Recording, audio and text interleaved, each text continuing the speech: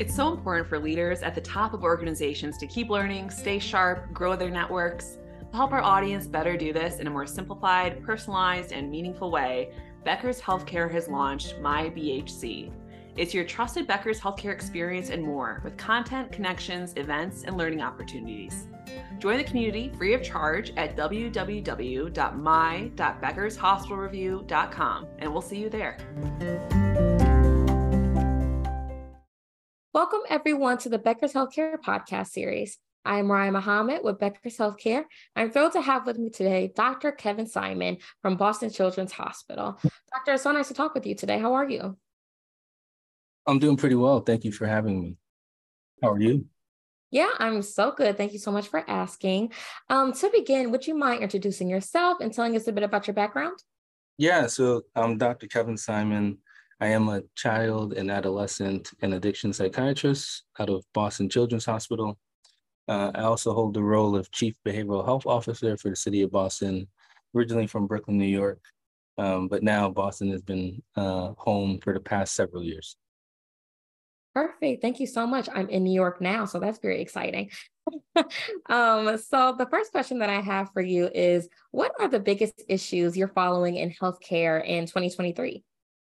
Yeah, so given my role and what the society and nation have been talking about, so behavioral and mental health has been the biggest issues for me, particularly looking at access to mental health services, access to substance use services, and then also how is it that we can kind of increase the number of behavioral health professionals, given that there seems to be a workforce shortage. So access, workforce shortage, and then communication efforts have been another issue, in that there are communities and persons who need services, yet currently don't get access to the services. In part, sometimes there's a language barrier around the information that is presented to them. And so, at least in Boston, we're trying to think about how is it that we can improve, again, communication, access, and then even the workforce. Perfect. Thank you so much for that insight. And for you and everything that you're doing, what is making you excited right now? And also, is there anything that's making you nervous?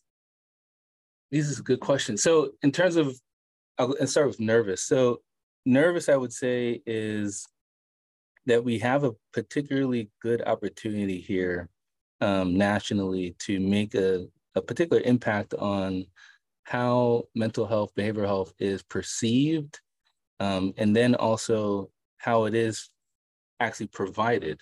And I think what makes me nervous is not seizing the opportunity that we're in, given that the Surgeon General, President, a number of individuals have identified, and mental health organizations have identified, that we are in a state of crisis, particularly on the youth side. So I just think knowing that the crisis is present and there is federal funding, state funding to implement new programs and plans, what makes me nervous is potentially not seizing that opportunity.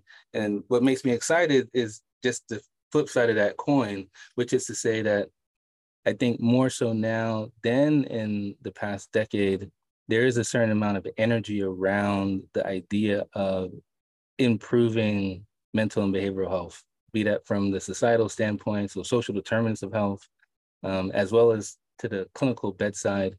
I think that a lot of providers, a lot of healthcare organizations, institutions have recognized the importance of mental and behavioral health. And so even my role is new, and there's a new administration within the city of Boston, and the idea of having somebody who is thinking about mental and behavioral health from a public health standpoint, just alongside colleagues that think about housing, think about economics, think about arts, think about libraries.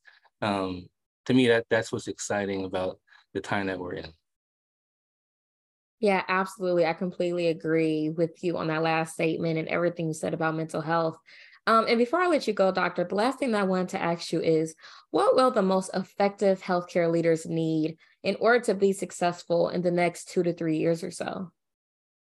Yeah, so I think in order to be the most effective, Leadership at the highest level is going to have to do what successful leaders have always done, which is to say, how is it that we create collaborative teams? In part, there will never really ever be one person or even one institution to solve all of our problems. And so the more dynamic leaders are in terms of creating this team concept and really bring all voices to the table, be that from, in my role, having community at the table, having persons with lived experience at the table, and recognizing that it can't always be a top-down to solutions.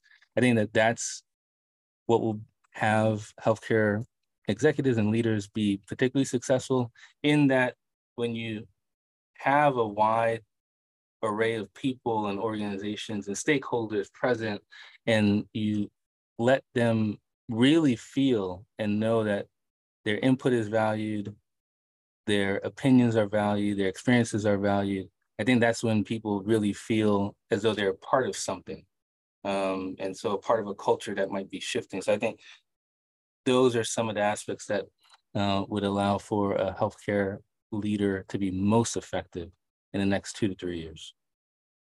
Perfect. Thank you so much for those final thoughts, Doctor.